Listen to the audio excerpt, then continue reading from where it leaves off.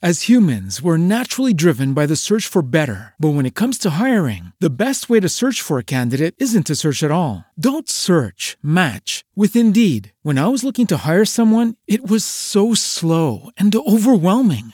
I wish I had used Indeed. If you need to hire, you need Indeed. Indeed is your matching and hiring platform with over 350 million global monthly visitors, according to Indeed data, and a matching engine that helps you find quality candidates fast. Ditch the busy work. Use Indeed for scheduling, screening, and messaging so you can connect with candidates faster. And Indeed doesn't just help you hire faster. 93% of employers agree Indeed delivers the highest quality matches compared to other job sites, according to a recent Indeed survey. And listeners of this show will get a $75 sponsored job credit to get your jobs more visibility at Indeed.com/podcast. That's Indeed.com/podcast. Terms and conditions apply.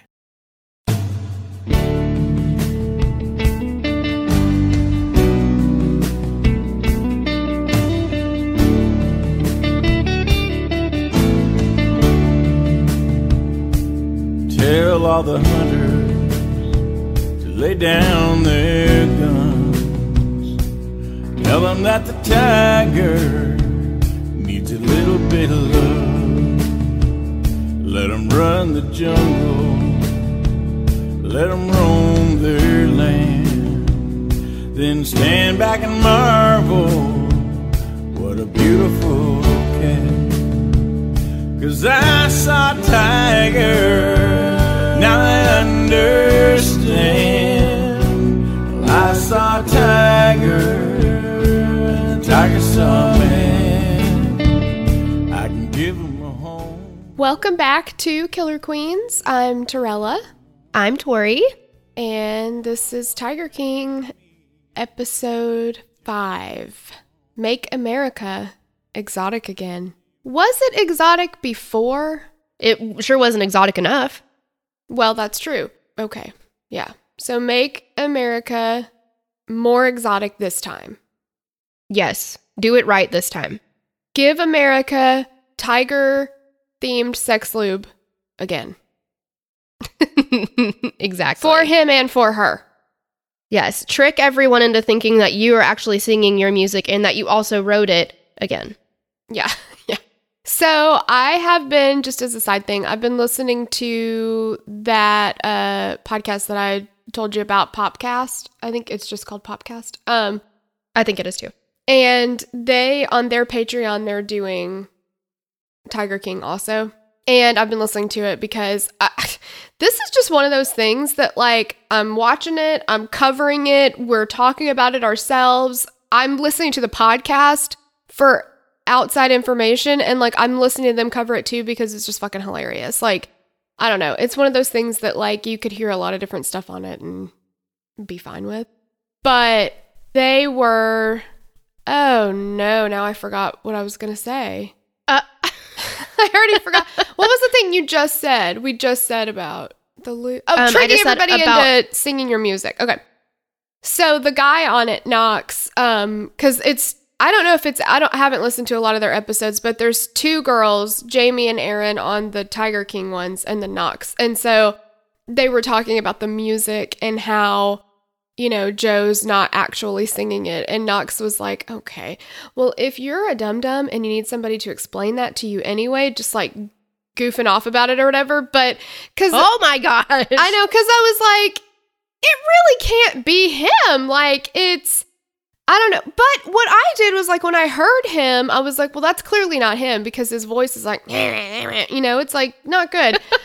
but there are plenty of people whose singing voices don't sound like their talking voice. And also Ozzy Osbourne. I know. I mean, if he can sing, yeah, like a regular person who hasn't smoked all his brain cells away.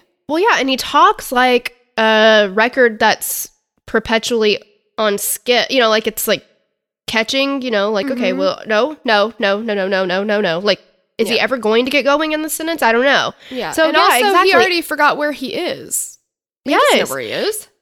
But the thing is about Joe Exotic specifically is, yeah, can I really be that surprised that it wasn't his singing voice? No. But did my heart want it to be his singing voice? Yes. 1,000 times yes. And it just 1,000 hurts my times feelings. yes. Yeah. Yes. Because it would have been awesome. Like, it would have been pretty fucking awesome. Be like, yeah, this is me, but I can sing. You know, like, you root for the underdog. You want somebody who's that trashy to just have, like, one redeeming quality. And that would have been it, but it just didn't happen. Yeah, Joe That's all. doesn't have the redeeming qualities we were hoping for. I also heard that what he did was he was apparently, like, commissioning custom music for his YouTube channel thing or something. He was commissioning custom music. And so he reached out to the guy who is actually singing, and they made the songs for him or whatever. And the guy was like, I had no idea he was going to Milli Vanilli it. I thought he was just going to play it. Because Joe was like, you'll get tons of exposure on my YouTube channel or whatever. And the guy's like, okay, fine. He was like, I didn't know he was going to make it like he was singing it. Like, he thought he was just giving him music. Like, well, yeah, and I read it's silly. Who knows? I don't know.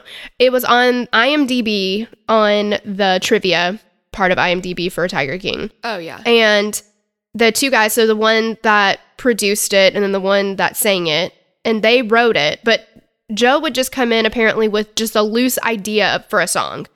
And then he might sing on the background vocals, but they didn't know that he was, yeah, like you said, he was going to record videos of him full on acting like he's the one who was singing everything. But that right there is the definition of Joe Exotic. Exactly. He does not give a fuck. He doesn't care. Like, most people would be like up front and be like, look, I want you to record a track and I'm going to make videos like I'm singing it. Because obviously you don't want to blindside somebody with that. Or if you're going to lie about it, I guess, you'd hope to God the guy didn't find out about it. But he doesn't give a fuck either way. He doesn't care if he finds out about it. He's just like, what? No. Yeah. He has no doing it right in front of his face. Yeah. And like on Friends, like, well, I said it loudly. Yeah. Like, Howard says in one episode before this, I don't remember which one it was now, and we probably talked about it then, but he said, lying to Joe Exotic is not a question of ethics. And it's not. No. That's the thing about Joe is a lot of people in the documentary, I think, but especially Joe is, I mean, he is a known liar. Like, he'll lie about anything and it doesn't matter. So, well, and he'll get caught in a lie and then continue to lie. Like, yes, the jig is up, man. And he's like, nope. That never happened. That wasn't a sheep. It was a tiger. Exactly. Look, America might be stupid enough to think that that's his voice, but we know the difference between a sheep and a tiger. Don't come at me like that, Joe. Exactly. Yeah. Okay, so episode 5 is interesting in the very least. So the first thing that we see is Doc Antle hosting a birthday party with chimps, and he's just doing it for the social media, like, fluff. He was talking about how their social media account was growing by the millions at that point, that, like, millions of people were following him every day, didn't he say? Like, I think he said either every day or every week or something, yeah, but it was in a short like amount of time, which I'm like, really? Yeah, it's like, yeah, day over day or week over week or whatever. He's just getting more and more people. And this episode is really Jeff Lowe heavy, which sucks because he sucks. But that's his name, right? Jeff Lowe? Yeah. Yeah, okay. So Joe is just talking about how the zoo wasn't the same anymore, that Jeff conned everyone because he's jealous, and he says he's a little man with a little dick, okay, and a limp, and he's bald, and he has to pay everybody to have sex with him. There's a lot going on with Jeff. Oh, yeah. Yeah, Joe has some notes, but the thing is, it's funny the way that it was edited, because Joe saying this it's a call from prison, but then they show video of Joe walking, and he's very much got a limp. I don't know about the dick. I don't know. I mean, he seems like he's got a lot of hair, but it's like, well, are we it's a stones and glass houses type of situation? I'm like, ooh, are we in a position where we could judge? I don't know. Well, yeah, and I don't think that Joe outright pays people to have sex with him, but he certainly gets them addicted to drugs and then supplies them with drugs in order for them to keep having sex with him and buys 100%. Them shit and controls them. So, but Joe is very much like a teenage girl in high school. Like, that's not even what it's about. Like, nobody asked I enjoy the information that he gave, I guess. Like, I'm glad he said it, but because it's the drama, right? But like, Joe's like, well, yeah. And also he one time didn't pay for a smoothie that he got at Smoothie King and all this stuff. And it's like, where did this even come from? Why are you like talking about this? He just says the most random stuff about people just to tear them down. I don't know. Yeah. Oh yeah. Well, he's got to, if somebody makes him feel bad, he's got to make them look worse. So yes. I feel like Saf and John Reinke and John Finley are the three people, Eric Cow, I don't know, I guess there's a few that like, I feel like are more level-headed about stuff, and I feel like are more honest, more reliable. And I think that you have to like take that with a grain of salt though, because there is a certain level of batshit crazy that you have to be, like the baseline, to be into big cats and work at zoos and have your arms ripped off and things like that. And I don't mean any disrespect by it. I'm just saying, like, we got to look at the whole picture here. Like, yeah, they're level-headed for this documentary. Yeah. Oh, yeah, for sure. Yeah. But go ahead. Oh, yeah. So Sav said that once Jeff came onto the scene, like the whole dynamic changed. The only thing that Joe cared about anymore was Jeff and his opinion. And she's like, Jeff didn't help do the dirty work. Jeff didn't clean cages. He didn't feed the cats. He didn't check in customers. He didn't do anything. And John Reinke said that Jeff fired half the people when he took over the zoo. And then he hired a guy named Alan Glover, who was... Alan Glover. Who's a nasty, scary, rough, hard man. Was that what John said? Or is that your word? No, that's what I said. Okay. No, that's what I said. Yeah. I was accurate. Like, what are all of the things what are words that could describe Alan Glover? And they're all bad. Yeah. According to me. Their dynamic, I guess we'll actually get into it in a little bit, but I don't know. We can just go ahead and say it here. But their dynamic, Alan and Joe's dynamic, is just as bad as two teenage girls fighting over something. It's like, because Jeff is like kind of laughing about it like it's funny, and he's like, yeah, Joe would ask him to do something, and if he thought it was stupid, he would be like, fuck you, Joe, I don't work for you, I work for Jeff. It's like, okay, well, even if Jeff now owns it, and Joe is still kind of running a lot of stuff, I don't know, there's a baseline level of respect you give somebody who's a superior, but Alan didn't look at Joe as a superior. No, he didn't, and I'm sure Jeff was telling him, like, he's not, I'm sure there's some of that. I don't know, but it was just very much like, he started it, no, he started it, no, he did it, no, he did it, like... Yeah, it's the pettiness of it all was just ridiculous. Yeah, and it was about everything, mm-hmm. And it's just like back and forth, back and forth, back and forth. Yes, and there were, definitely, what's the right word? Threats against, I don't know, I'm sure Joe did, because look at what Joe has done. All he does is threaten people. But Alan definitely was like, man, because Jeff said at one point that Alan would be like, ugh, I just want to drop this chainsaw on him and stuff like that. Called him Goldilocks bitch, which I enjoyed that one. That was actually clever, I guess. Yeah, I don't know. Yeah. Goldilocks bitch. Yeah. So, yeah. Yeah. There's that. So this is where we talk more to this James Garretson guy. And when you talked about him in the first episode, his haircut, because he literally has one sentence in the first episode, I think. And that was it. And so when you mentioned him, he was such a fleeting moment that I couldn't recall him based on his name or anything. Now, well, and you probably I remember him. You couldn't bask in the glory of that awful bob haircut that he has. Here's my question. If he's supposed to be this businessman who's like making a lot of money, running all these strip clubs, running all these businesses, his like lower third is businessman. I'm like, okay. He cannot afford a haircut. I'm confused about the haircut. Like,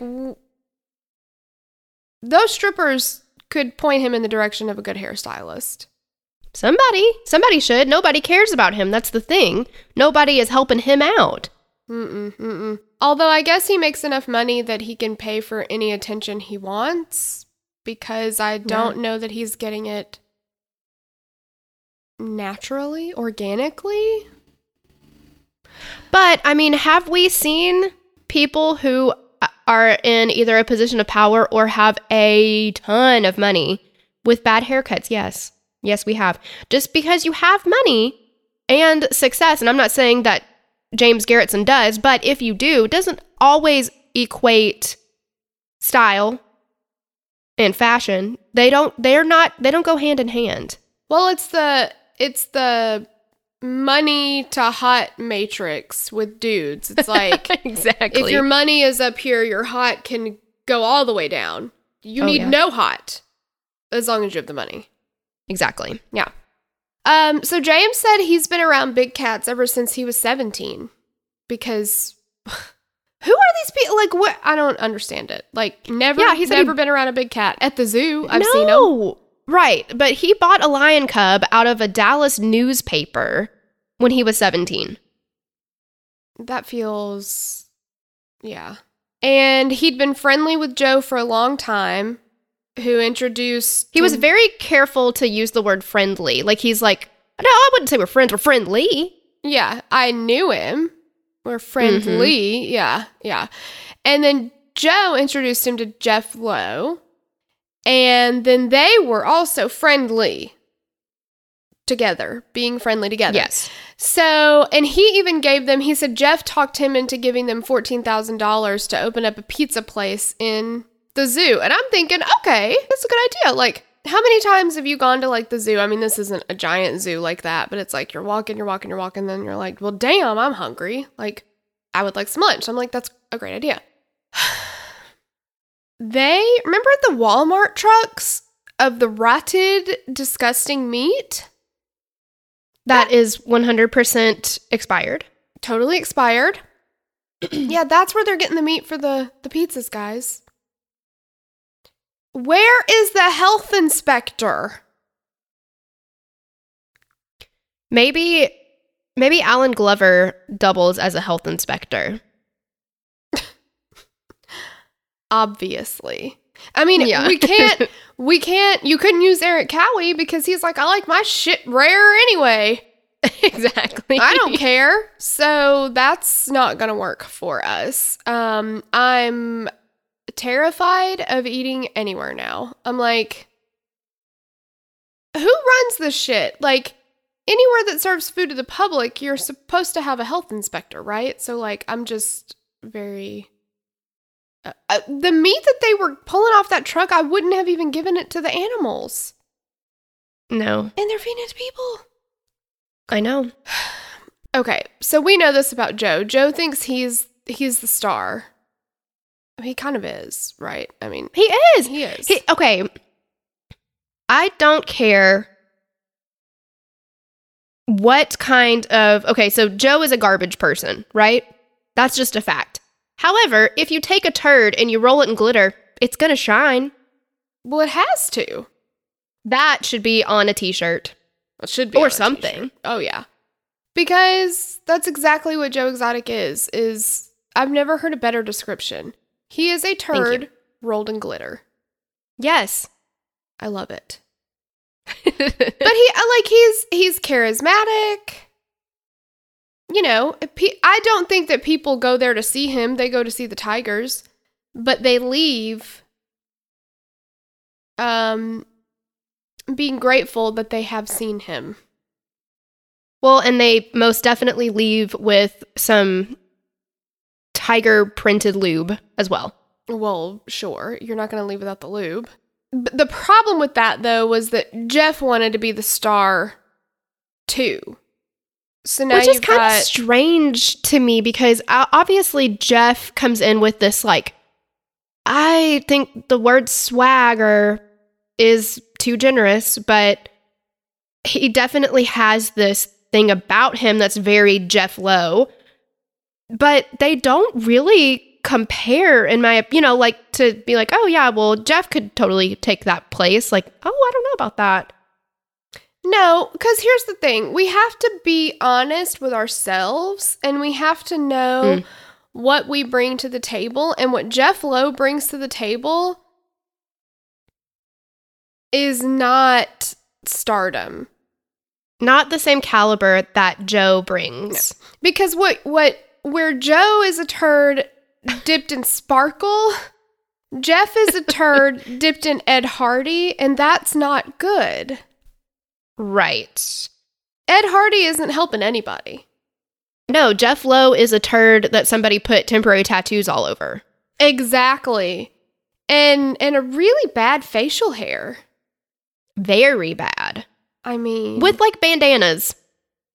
Ugh, and the bandanas, yeah. I mean, it's just, like, be honest with yourself, Jeff Lowe. If you want to be the big star of whatever, you can't walk around looking like a 50-year-old dude who lives in his mom's basement and spends all of his money on Affliction shirts. Exactly, because those Affliction shirts are not cheap. They might be now. They weren't. Very expensive. Like, I remember, like, when we used to go to the bar and stuff, and dudes would be dressed in that. Like, if any guy came up to me and was like, hey, can I buy you a drink? I'm like, ew, ew, ew. No Affliction, no Ed Hardy, like, none of that. But I'm like, you probably spent so much money on that shirt, it's ridiculous, and you look like an idiot. And, oh, also, you may as well have gotten a shirt that says, I am a douchebag. They're the same.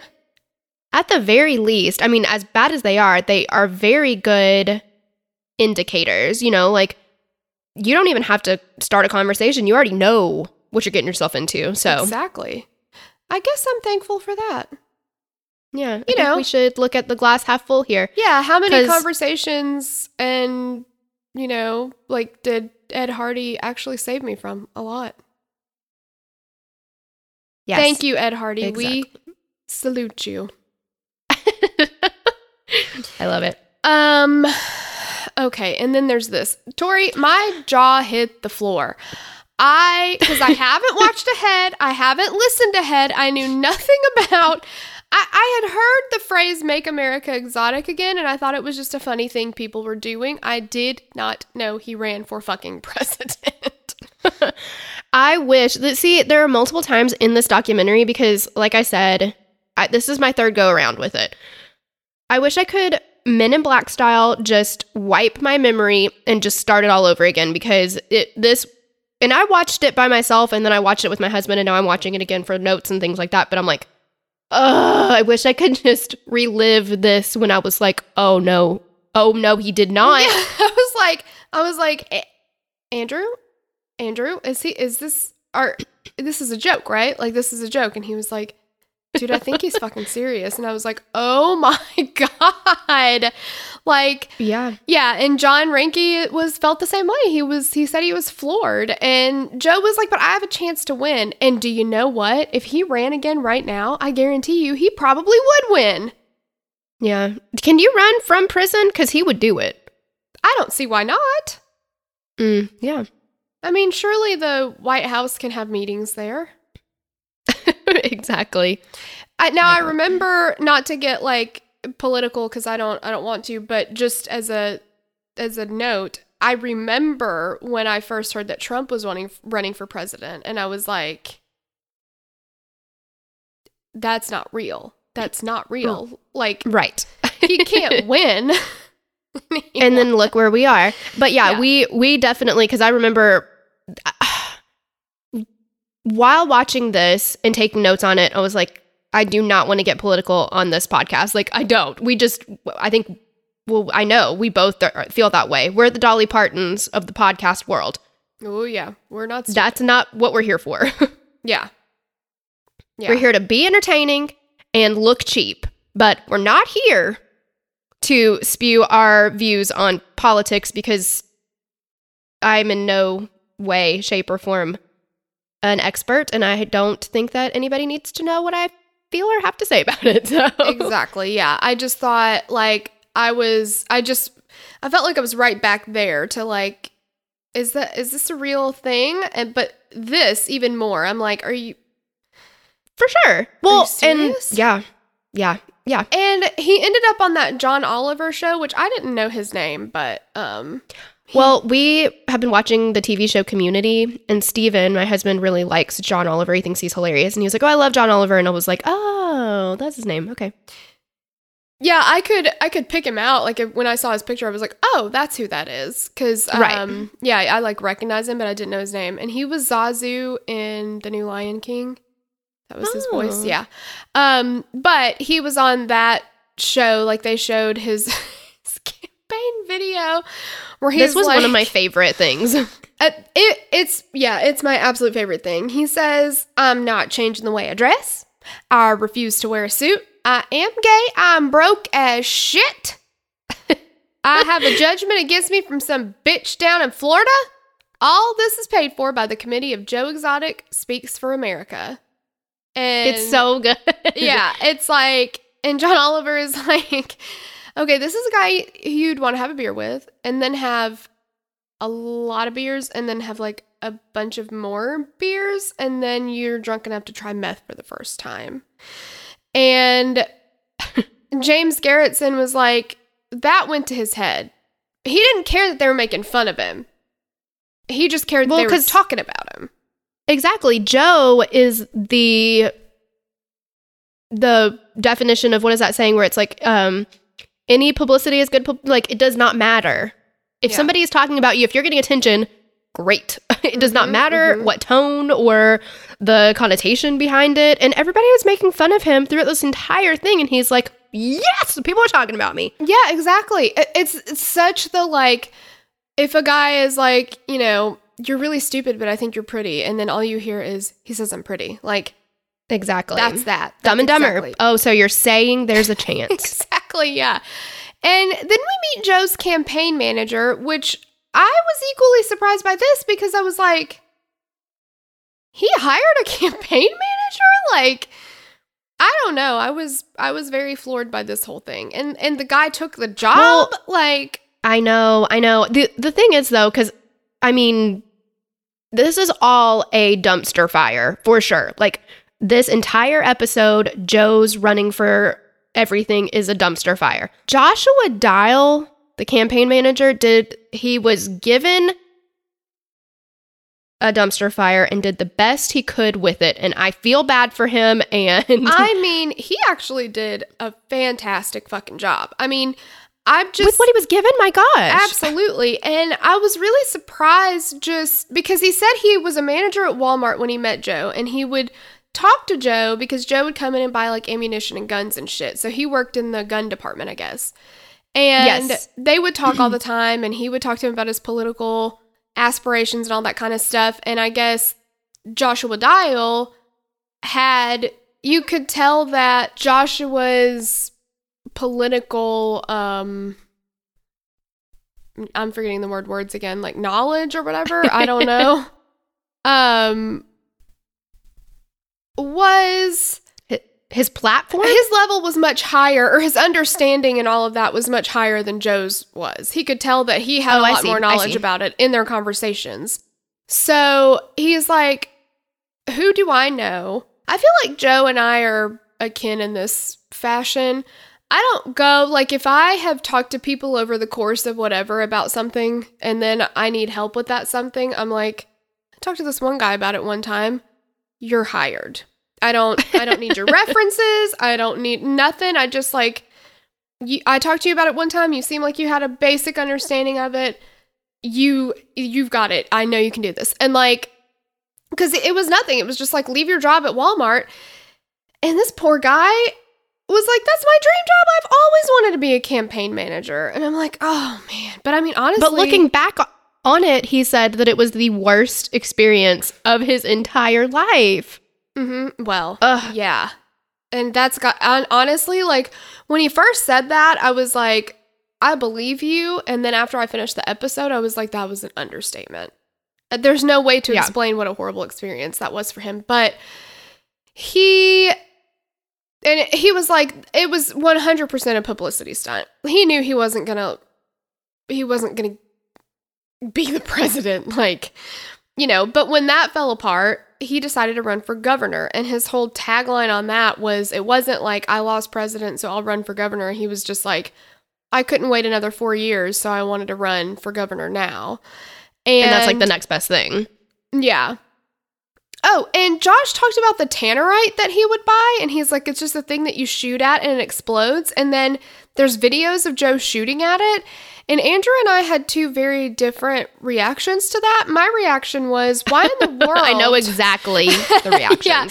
I was like, why in the world would somebody need to buy something that you can explode? And the explosion was big. I mean, for something you buy at Walmart. And Andrew was like, I want some of that so bad. And I was like, but why? He's like, because it's fun to blow shit up. I'm like, it's not safe.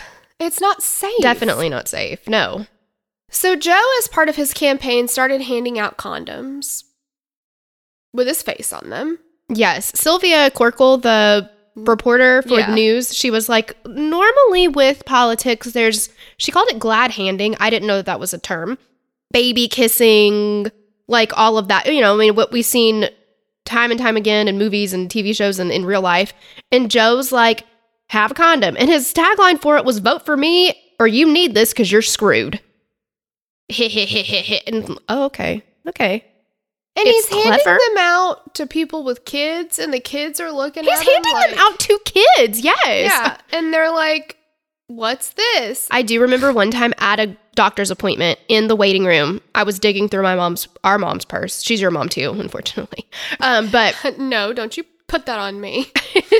But yes, we were in the waiting room and I was digging through mom's purse as one does when you're little and pulled out a condom. And I'm like, what's this? And my mom was like, oh God. And, you know, took it and shove. Like, what are we doing here? I didn't know what it was. I did not know that story. Well, now you do. And I wish I didn't know that story. I can't live with that by myself. I'm going to quote my almost 2-year-old son now. Yuck. Yeah, that's horrible. Yeah, because my first memory of condoms is Pretty Woman. Pretty Woman. And when she's got all the different colors and she's letting him pick, and I'm like, I want the pink lollipop, because I assumed they were lollipops. And I was like, ooh, yeah, what hard candies. Fun time. She's like passing out candies. That's awesome for them. That is nice. And just really smart to keep them in your boot. Well, sure. Easy access. What if you forget your purse somewhere? Got my hard candies. You never know. No big deal. Yeah.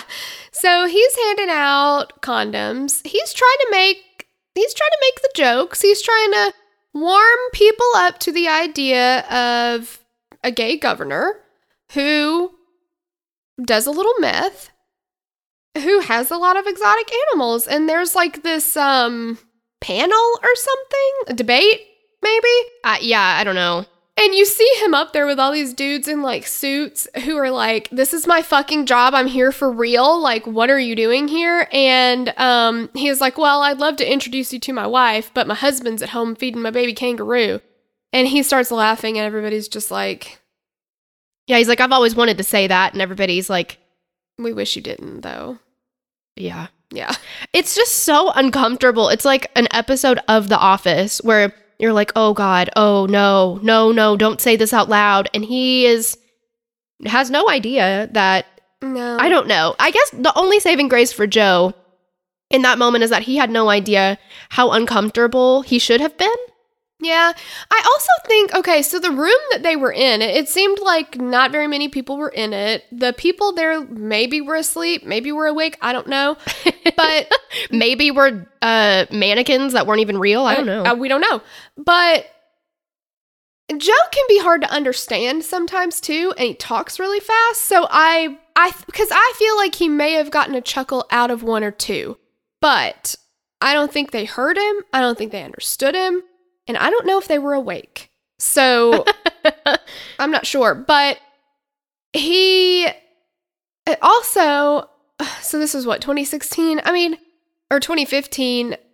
In that area, that kind of a joke, East Nashville, rolling. It would work. Yeah. It would work, yes. It's just that area, I think probably it was just not ready for that either. Well, it was a very know your audience type of situation, and he just didn't. But I guess that's the beauty and the downfall of Joe Exotic, is that he is so tone deaf that he does not know.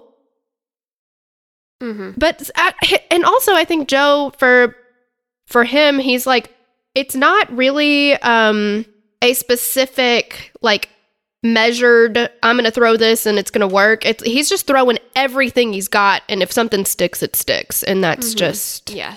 Yeah. That's Joe Exotic. He was running as a libertarian, but Josh was like, we'll just call him Josh, right? It's Yeah. Okay.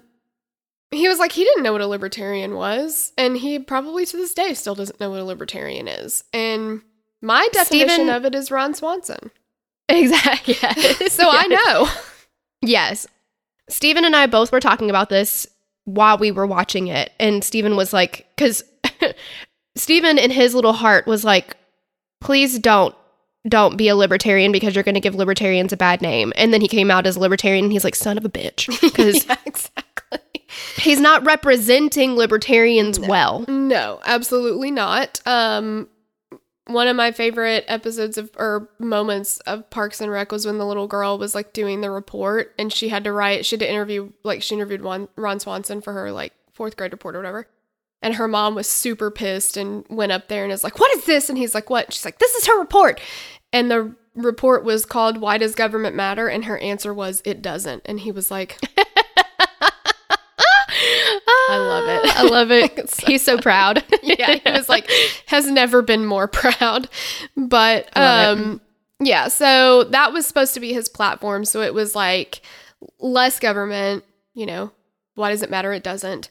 Less spending. But he's also using that to go against the Big Cat Safety Act. So meanwhile, while Joe's running for all of his offices, that bitch, Carol Baskin, went to Washington, D.C., and she's saying the only people who are opposing the Safety Act are those who are breeding cubs and using them as pay-to-play props.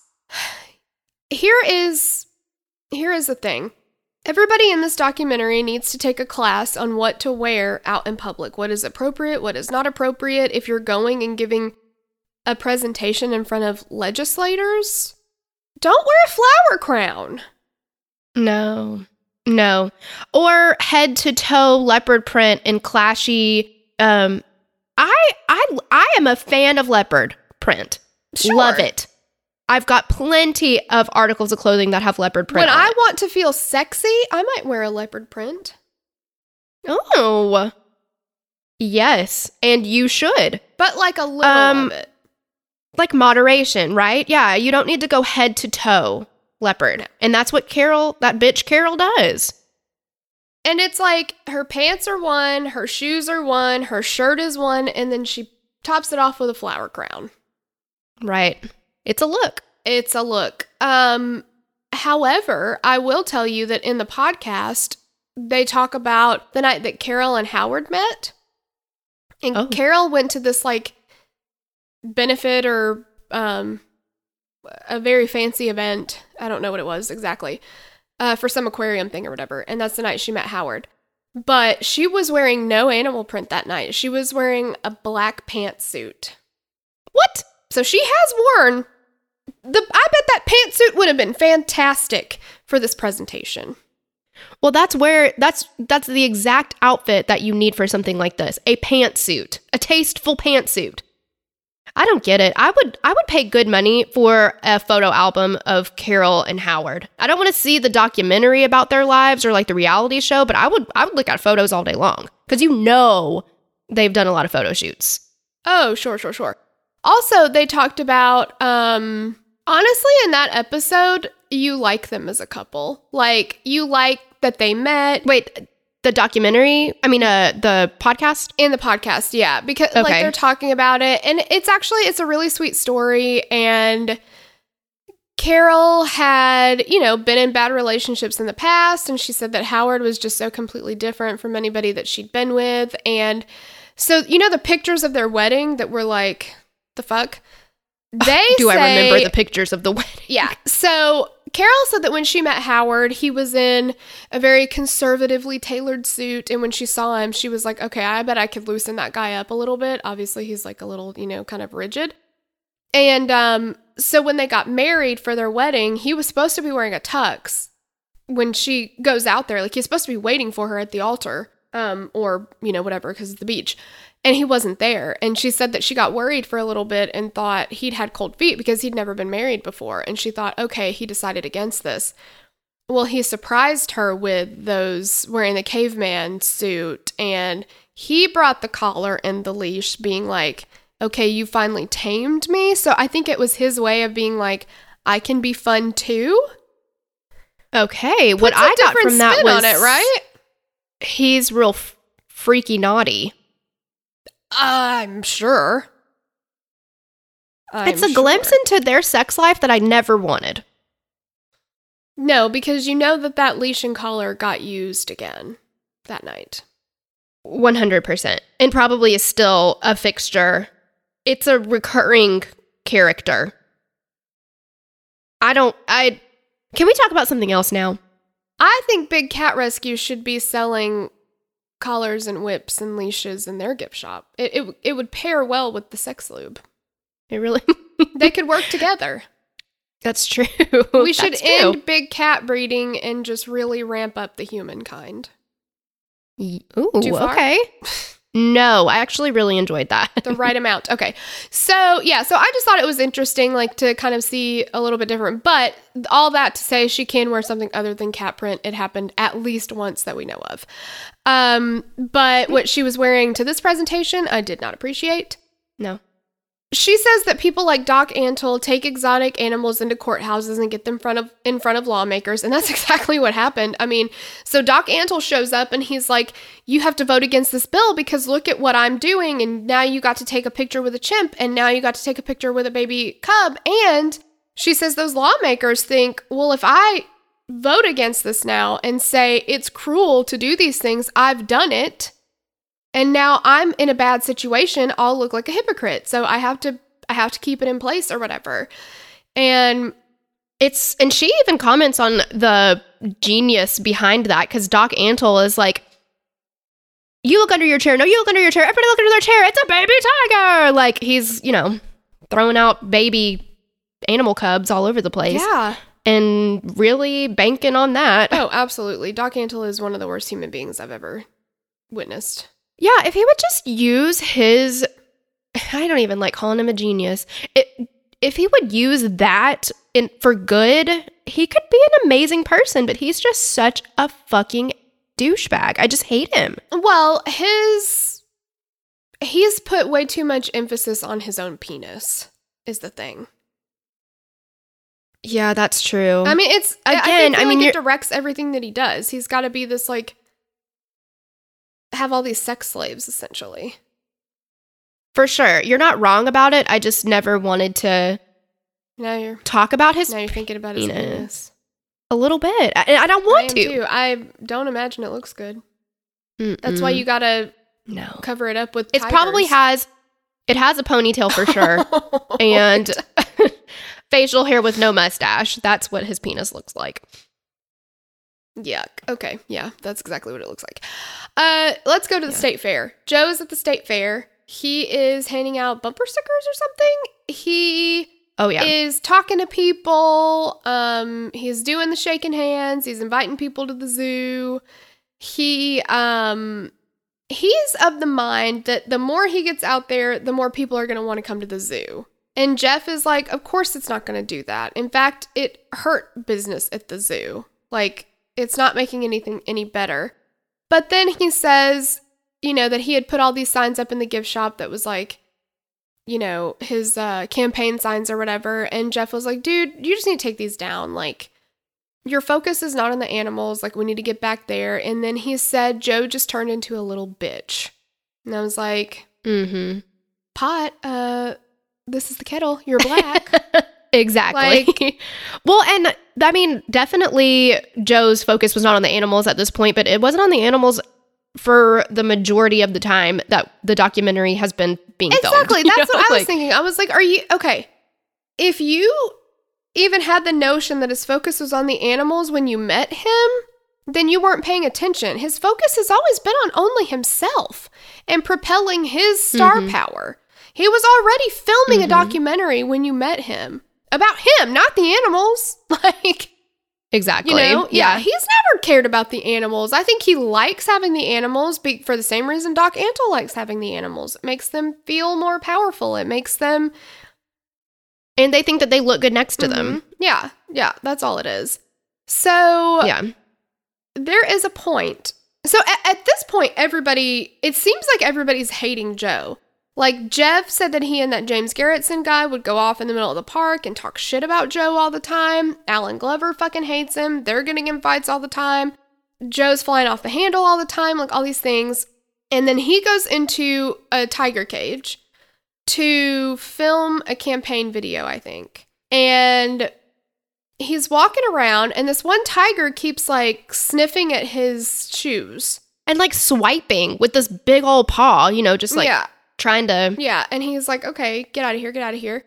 And then she starts kind of getting really aggressive with it. And she starts biting at him. He starts, like, trying to hit her with the thing. She drags him down. Then another tiger or whatever these ligers, I don't know what they are, start getting... I think it's a mix of a few different ones, Okay, so it could have been a pretty dangerous situation. But you zoom out. It was disturbing to watch, though, honestly, because my heart's racing, and I'm like, oh my god, because they drag him like it's nothing, know? Yeah, of course they could eat him in one bite, like. And you zoom out, and there's people filming because it's being filmed. There's people filming this happening, and not one person goes in there to help him. And it's like, okay, like. Nobody helps him, and Joe has his gun, and he shoots, like, out into the air a couple times, but when he's leaving the cage, he tells the one tiger, he's like, I'll shoot you right in between your fucking eyes, or something like that, but, I mean, because obviously the tiger understands what he's saying. Right. Well, how many times I've never said that. I would never say that to any animal or any person. I'm not Joe Exotic, but I've definitely had full-on conversations with my dog before, so both of them. Too. So... But I don't know if they were trying, because they sprinkle in throughout this episode for sure that Joe is becoming more and more paranoid. But I don't know if this is paranoia, because you got to think about it. I mean, let's just say I was in the situation and a tiger or a liger or whatever drags me around, and there's like obviously 25 people just watching it happen and nobody helps me. I'm like, okay.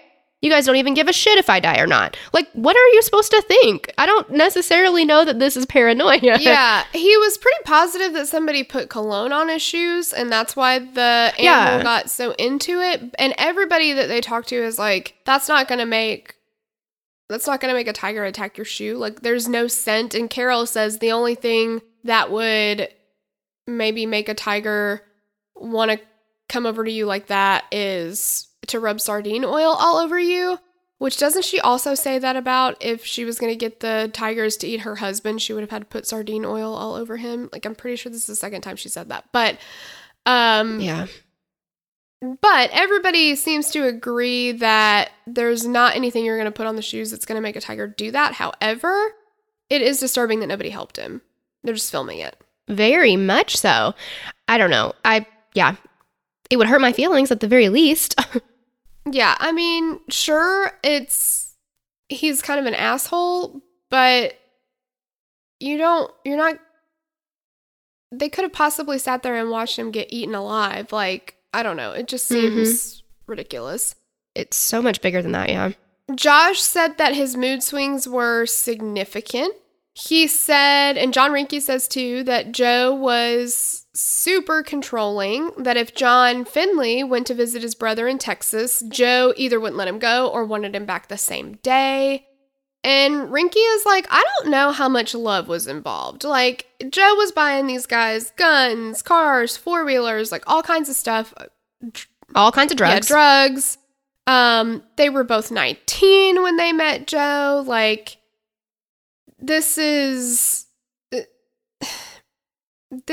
not, I don't know if Joe felt like, I don't think Joe felt like that it was really love, because I think he did it on purpose. I think he was a predator, but Saf is like a 19-year-old boy just wants to party, especially Travis and John Finley, who were already on drugs. Well, yeah, they were like walking the wild side already. So it's not surprising at all that they would be the type of 19-year-old guys that want to like. Yeah. They said Travis didn't really work at the zoo. He just rode four-wheelers and shotguns. And Jeff said Joe kept Travis pumped full of weed so he wouldn't wake up realizing that this wasn't a real life to live. And there's a video. I thought this was very strange too, where Joe is talking about, I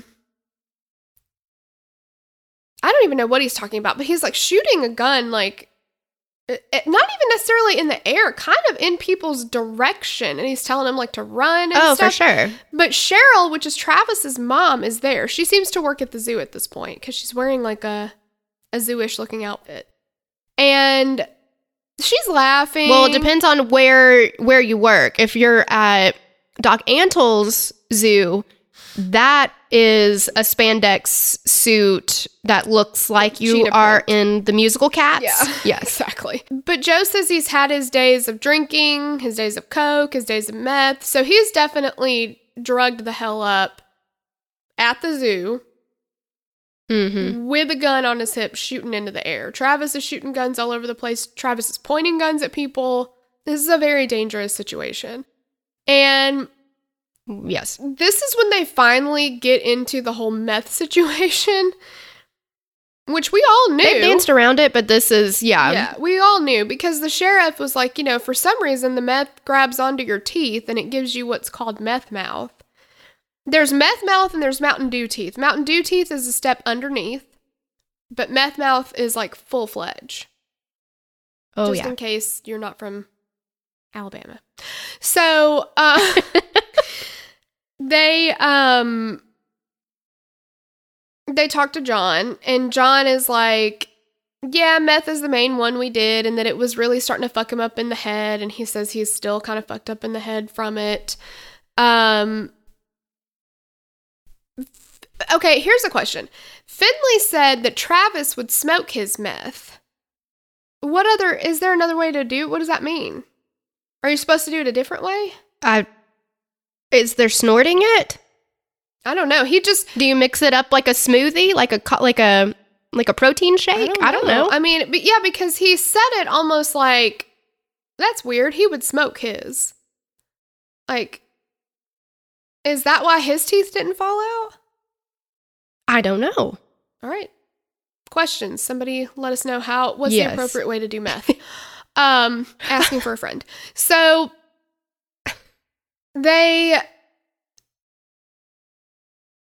so Tim Stark, that son of a bitch, said that I hate Joe him. was smart, and when he saw a boy on meth, he'd say, come here, I'll provide your meth. Like, he knew when somebody was already hooked on drugs, and so then he becomes the source that can give it to you.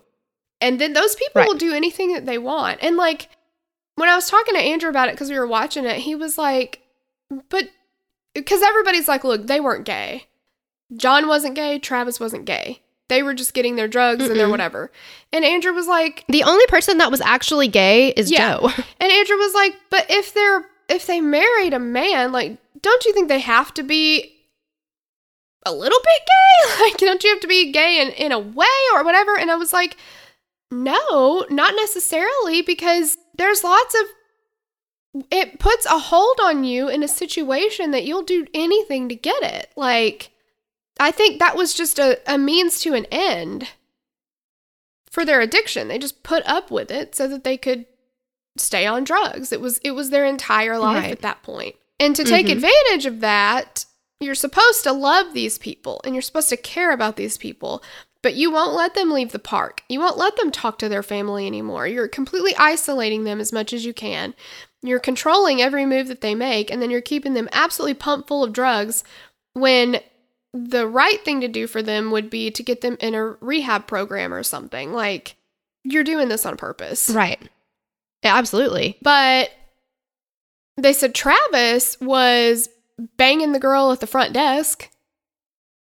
And Well, he was banging everybody. That's right. He was banging everybody. John was banging the girl at the front desk. And he ended up getting her pregnant and left Joe for her. And Joe was pissed. And he was like, well, if he'd left me for another guy, I'd be like, okay, well, game on. Like, I can beat that. But he left me for a woman. I can't compete with that. I can't do that. It's like, yeah, because he's not gay. Yeah, exactly. But that's the thing. It's like, I know that Joe knew throughout the entire thing, these men that he has married are not gay.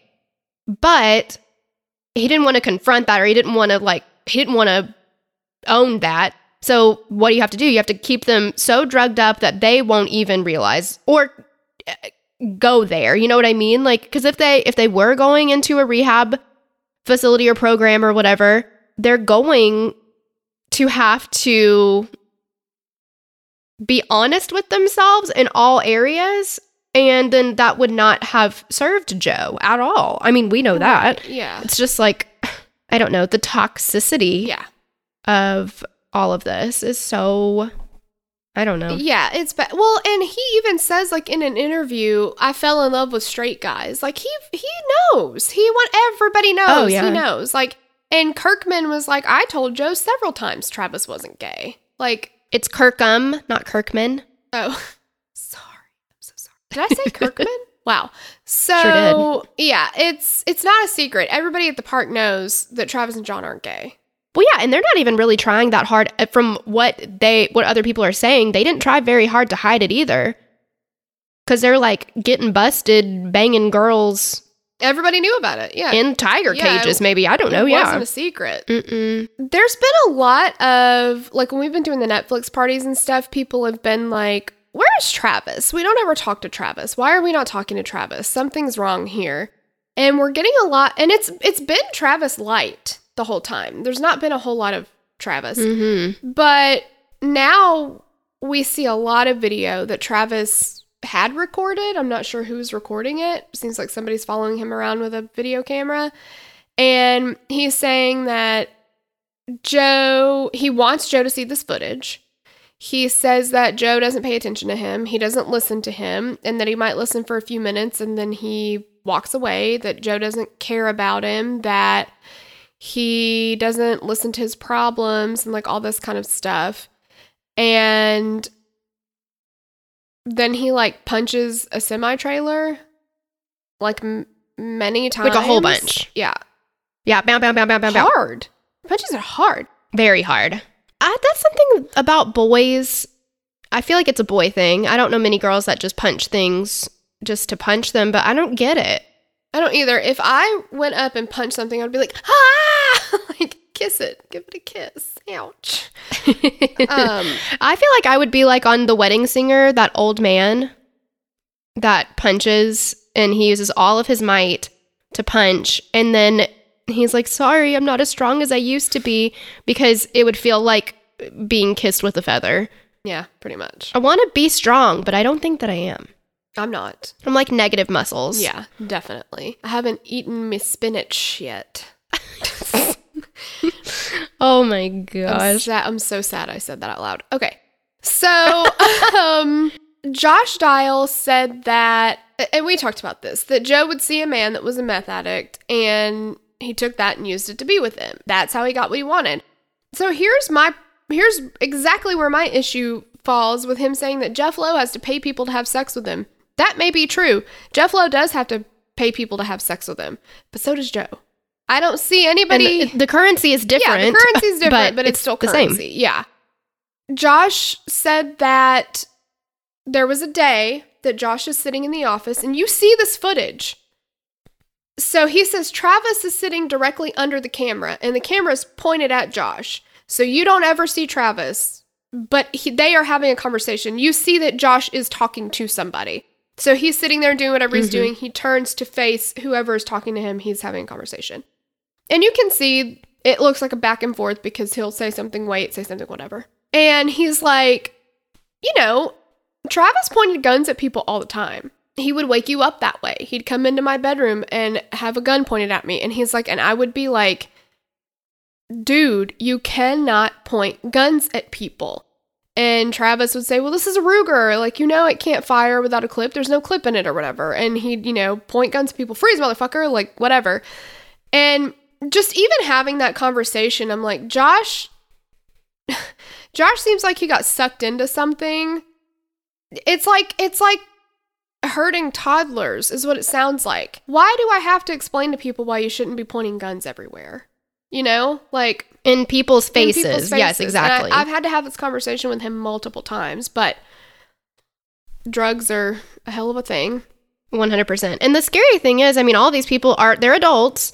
They are drugged out of their fucking minds. And then we're like, oh, it's like the Pablo Francisco stand-up where he's like on Jerry Springer, and he's like, here's a knife. Somebody do something with the knife. Here's a gun. Like, that's what they're all doing. So they're like, well, this is crazy, but what if we gave them explosives?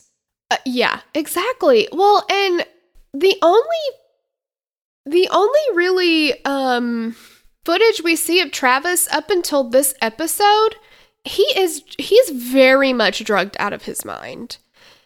There's one where his eyes are just like, he's just sitting there and he's like I can't even get my face to do what his face was doing, but he's definitely super, super, super fucked up on something. Like, well, and the progression of just his appearance, like when he first gets there and you see him on the screen and he's doing that interview and Joe's like, tell him how big your hands are, tell him blah, blah, blah.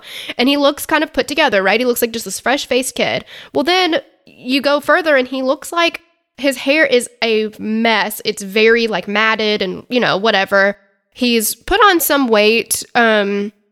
He's just haggard looking. And this doesn't seem like it's that long of a span. What, 2 years? 4 years? Something like that? I don't know. Yeah, I think 4 years. It's not that long. He's aged 20 years in 4 years. Absolutely. Yeah. So Josh is like, we're having this conversation. He's complaining about Joe. He's complaining about, same kind of stuff. He's not happy. He's saying Joe won't let him leave the park and all this stuff. And he's like, and all of this is true. Joe doesn't let him leave the park. He feels like a prisoner here. And he's like, again, like he's done many times, he puts the gun to his head and you see the flash and you see Josh's face fall. And he's just sitting there and he's like this and his jaw is dropped. And he sits like that for a good amount of time. You can see that in his mind, he's like, this isn't happening. He's in shock.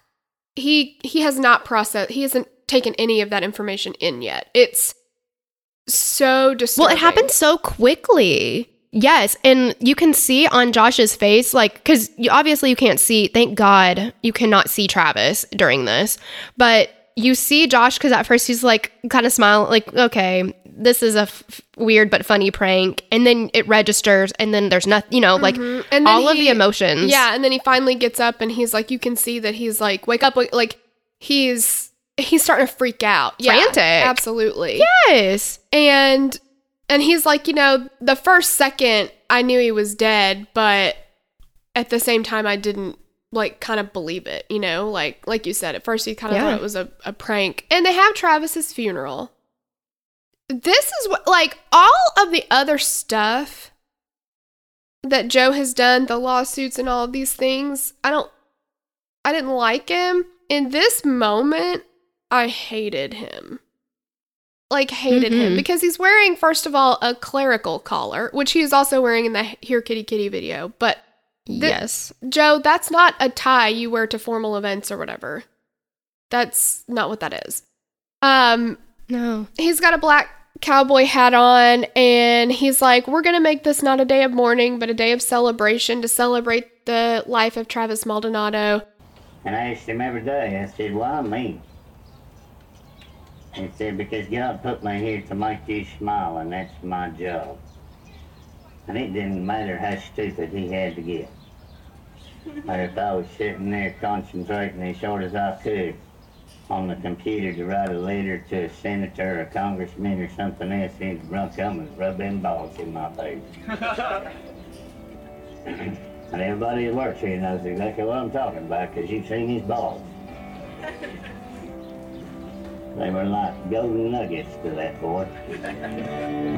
This old town is where I wanna be, is where I'm gonna be. And then he started singing.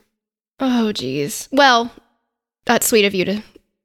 That's generous. It's sweet for you to go along with the charade, right? Yeah. And Cheryl Maldonado, Travis's mom, said that Joe had to do a show wherever he goes, whatever he does. And she's like, at the funeral, he was acting. And she's like, this was the worst thing in my entire life, was losing my son. And she said that Joe was only a year older than her, and she thought it was odd, but if Travis was happy, then she was going to accept it.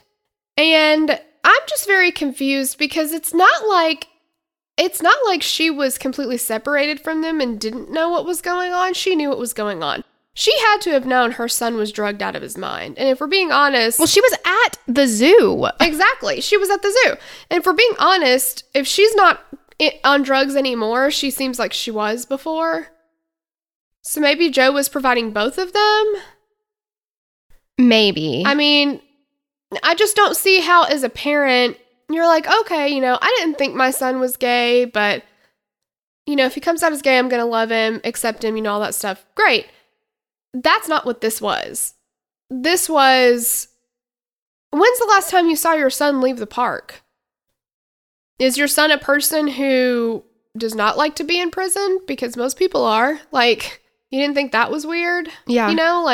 Or when was the last time you saw him do anything productive with his life or his day? Because all he's doing is riding around on four-wheelers, apparently smoking a lot of meth, and shooting guns. Like, that's not a life to live, Yeah. Yeah, he's so young, and he's, floundering at best. Yeah, definitely. And just the funeral, that whole situation felt so disgusting. And Joe is... Because it was disgusting. And Joe is very clearly being like, this is about me. This is an opportunity 100%. for me to get in front of people and put on a performance so everybody can be like, wow, you did a really great job with that song. I don't know what he's looking for, but it's disgusting. Well, and even in... Okay, so his eulogy... Again, I feel like a lot of things that we use to describe Joe and this whole thing it's generous. The eulogy, he's like, the balls, that's just so inappropriate, I could puke. But also when he's like, when I would sit down at my computer and I'd write a letter to a congressman or the president or whatever. And I'm like, okay, so let's circle back to your political career. Exactly. He's filtering that in. And then he goes on the news and, talking about his run for governor or whatever. But he says to the guy, talking about Travis, he wanted so badly to support me in my political career running for governor of the state of Oklahoma, because he always said, hon, if anybody could get the people in this state to love and respect each other, it would be you. This was 100% the scene from America's Sweethearts, where my love, Billy Crystals, says, when he's teaching Seth Green how to be a publicist and how to put on a press junket for a movie. And he's like, nothing stops you from this press junket. Your mother dies, gets run over by a car. You get on the camera and you say, it's a shame. she would have loved this movie. That's what you say. That's exactly what he did there. I could not have thought of a more perfect reference for this as soon as he said that, I was like, oh my God, Billy Crystal. America's Sweetheart. That's exactly what it was. And it's just like, obviously this is a well-known publicist thing that's like, the show must go on, whatever happens, you have to do. But somebody, either Joe just knows to do that, but it was exactly that. I was like, what the fuck? Mm-hmm. So now we get a little bit more on Jeff Lowe. Jeff has now gone off to Vegas because I'm not really know why. I guess because he said he was ready to kill Joe. They weren't getting along. But if Jeff really was the sole owner and didn't need Joe there, then why didn't he just kick Joe out? But whatever, they weren't getting along. So he leased a spot on Las Vegas Boulevard, and they made this like bus thing and called it a jungle bus. It's like a party bus, but with tiger cubs too, or whatever. Yes. And they would haul people from casino to casino and let them play with cubs while they were doing it. And he said, we thought it would be a good idea, but we were wrong. It was a big fucking mistake. He doesn't elaborate on that. But like, no shit. I mean, in what world did you think that this was going to be a lucrative business opportunity for you? I don't know. All I can think of is drugs were fueling the idea machine that was going on here. Because it's like, yeah, okay. Because, I mean, obviously, they're very not, or they know that the tiger cubs are whatever cub is going to bring people in, right? They're like, that's the magic behind everything. I'm just so sad for these little baby tiger cubs because can you imagine? I mean, good God, go carting people from casino to casino, and then they're like, and here's a tiger cub, and this poor little baby tiger cub is like, why is this drunk ass person like, and the music it's is so loud, irresponsible. Yeah, and there's like strobe lighting, yes, and stuff. Like, it just cannot be good for these animals. It's like taking an infant, and being like, okay, let's bring an infant on a party bus. Like, that's not an appropriate environment for a tiger cub. Not even a little bit. No. Whatever. So fuck them. Joe now has a white tiger cub named Travis that was born 2 days after Travis died. And he's leading Eric Good through his house as he's getting ready for his first date since Travis has died. So this is, I don't know how long after Travis has died, but he's got this like light box lamp by his bed with Travis's ashes in it. And it's like lit up next to his bed. It's weird. He's getting changed. He says he's got to tuck his Prince Albert in, which of course he has that. All of the people in this documentary make it impossible for you to not think about their genitalia because all they do is talk about it. Yeah, and pierce it. It's just front of mind for sure. Top of mind, whatever. So Joe goes on a date with a guy named Dylan Passage, who is another 100% straight looking dude. And 14 Yes. years, no, not that. Sorry. He's like 18, 19 years old. Exactly. He's super young. What is that? Where is he meeting these people? Well, they met in a chat room, I guess, but like... And Joe said it took him a while to convince Dylan to go out with him. And yeah, the amount of ass that Joe Exotic has been able to pull is impressive. Yeah. And he says that he and Dylan went to dinner and then Dylan never went home. They're going on a date, but Joe is doing an appearance for his campaign for governor at like some kind of a fair. They're doing a parade. Yes, and it's like a Christmas parade or something. Yes, yeah, they're putting like Christmas lights all over. They've got tigers in a cage, like up on the float, I guess. And Dylan says he wants to be in the thing with the tigers, and so they do the parade, and then I guess they have their date. But Josh was like, when Travis died, Joe didn't give a fuck about the campaign, not about his family, not about anything. All he cared about was that he find a companion. He needed somebody to be with him, and he wasn't satisfied till he got it. So then he found Dylan, and he starts coming back. He starts bouncing back. And Dylan said, Joe's energy is so strong. When he proposed to me, it wasn't something I could think about. I just had to say, like, I'm just going to go with the flow. I had to say yes. And Cheryl Maldonado said that 2 months after Travis died, Joe married Dylan. So I should not have been surprised that Joe married Dylan because obviously that's what he does. But when it just came out of left field so much for me, where I was like, wait, what? We're already talking about marriage? You had to say yes. I just don't get it. I do not get it. And it's not like I think it's a lot of things at play here, right? Yeah. Like, it's the tigers, the drugs, I don't know, the Prince Albert? I don't know. I'm lost. I'm swimming. I'm at a loss. Like, yeah, because it's not like we're talking about 2 or 3 years down the road. We're talking about a couple months. A couple months since Travis died.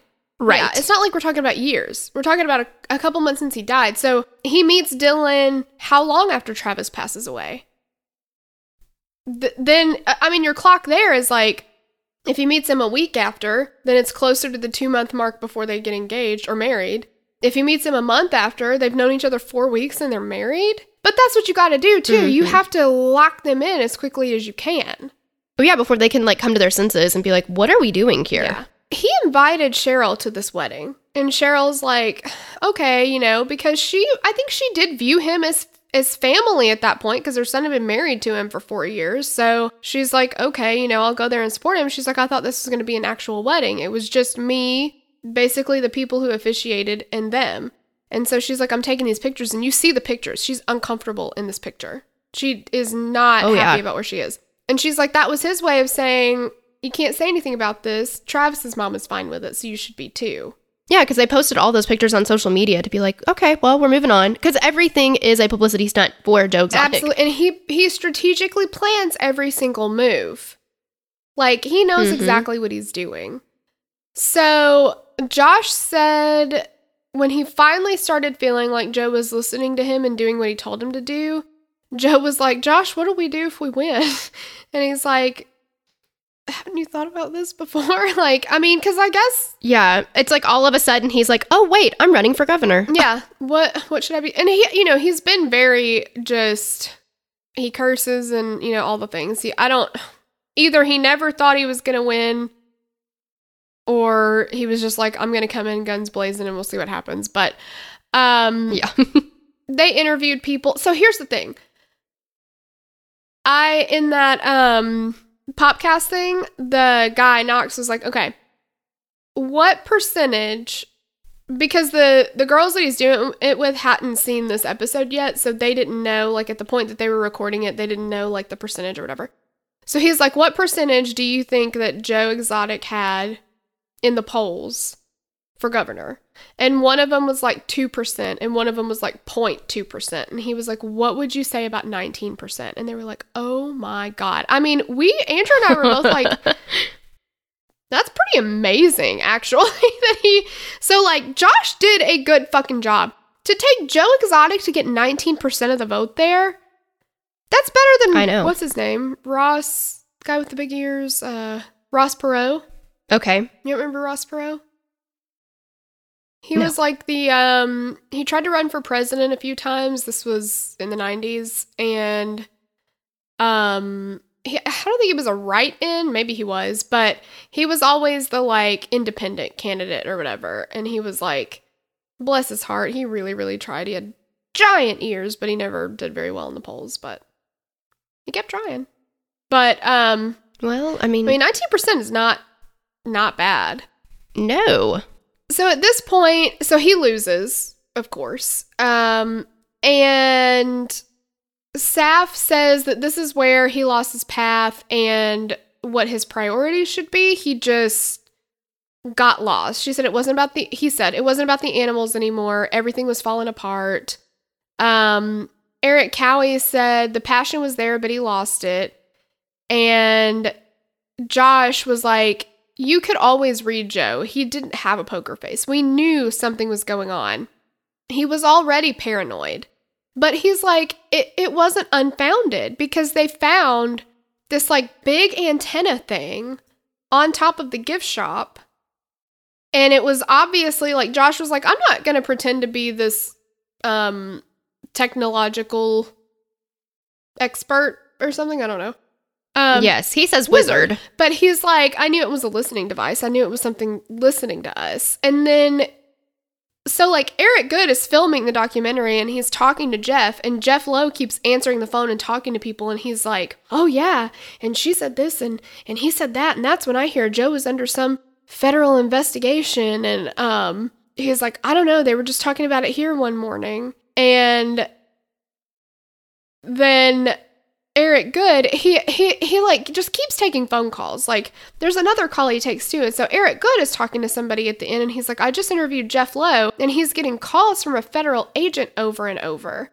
And Jeff's like, who the hell still talks to Joe that would even, like, he's putting in bits and pieces of these conversations of, like, leading us, I guess, to maybe what's going on. Obviously, Joe's in prison now, so something's happening. Cat's out of the bag but there, right? This is putting those pieces together, I think, a little bit, or like at what point in the story that investigation starts.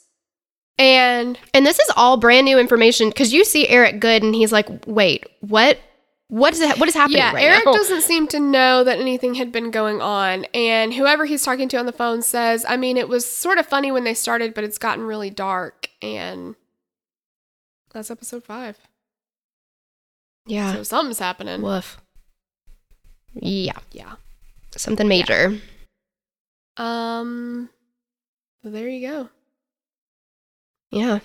Wow. We really hit a brick wall with that one. That was a very abrupt ending. It sure is. Yeah. Well, you know, thanks for going on this journey with us. And we will catch you on the next episode. Bye. Bye. As humans, we're naturally driven by the search for better. But when it comes to hiring, the best way to search for a candidate isn't to search at all. Don't search, match with Indeed. When I was looking to hire someone, it was so slow and overwhelming. I wish I had used Indeed. If you need to hire, you need Indeed. Indeed is your matching and hiring platform with over 350 million global monthly visitors, according to Indeed data, and a matching engine that helps you find quality candidates fast. Ditch the busy work. Use Indeed for scheduling, screening, and messaging so you can connect with candidates faster. And Indeed doesn't just help you hire faster. 93% of employers agree Indeed delivers the highest quality matches compared to other job sites, according to a recent Indeed survey. And listeners of this show will get a $75 sponsored job credit to get your jobs more visibility at Indeed.com/podcast. That's Indeed.com/podcast. Terms and conditions apply.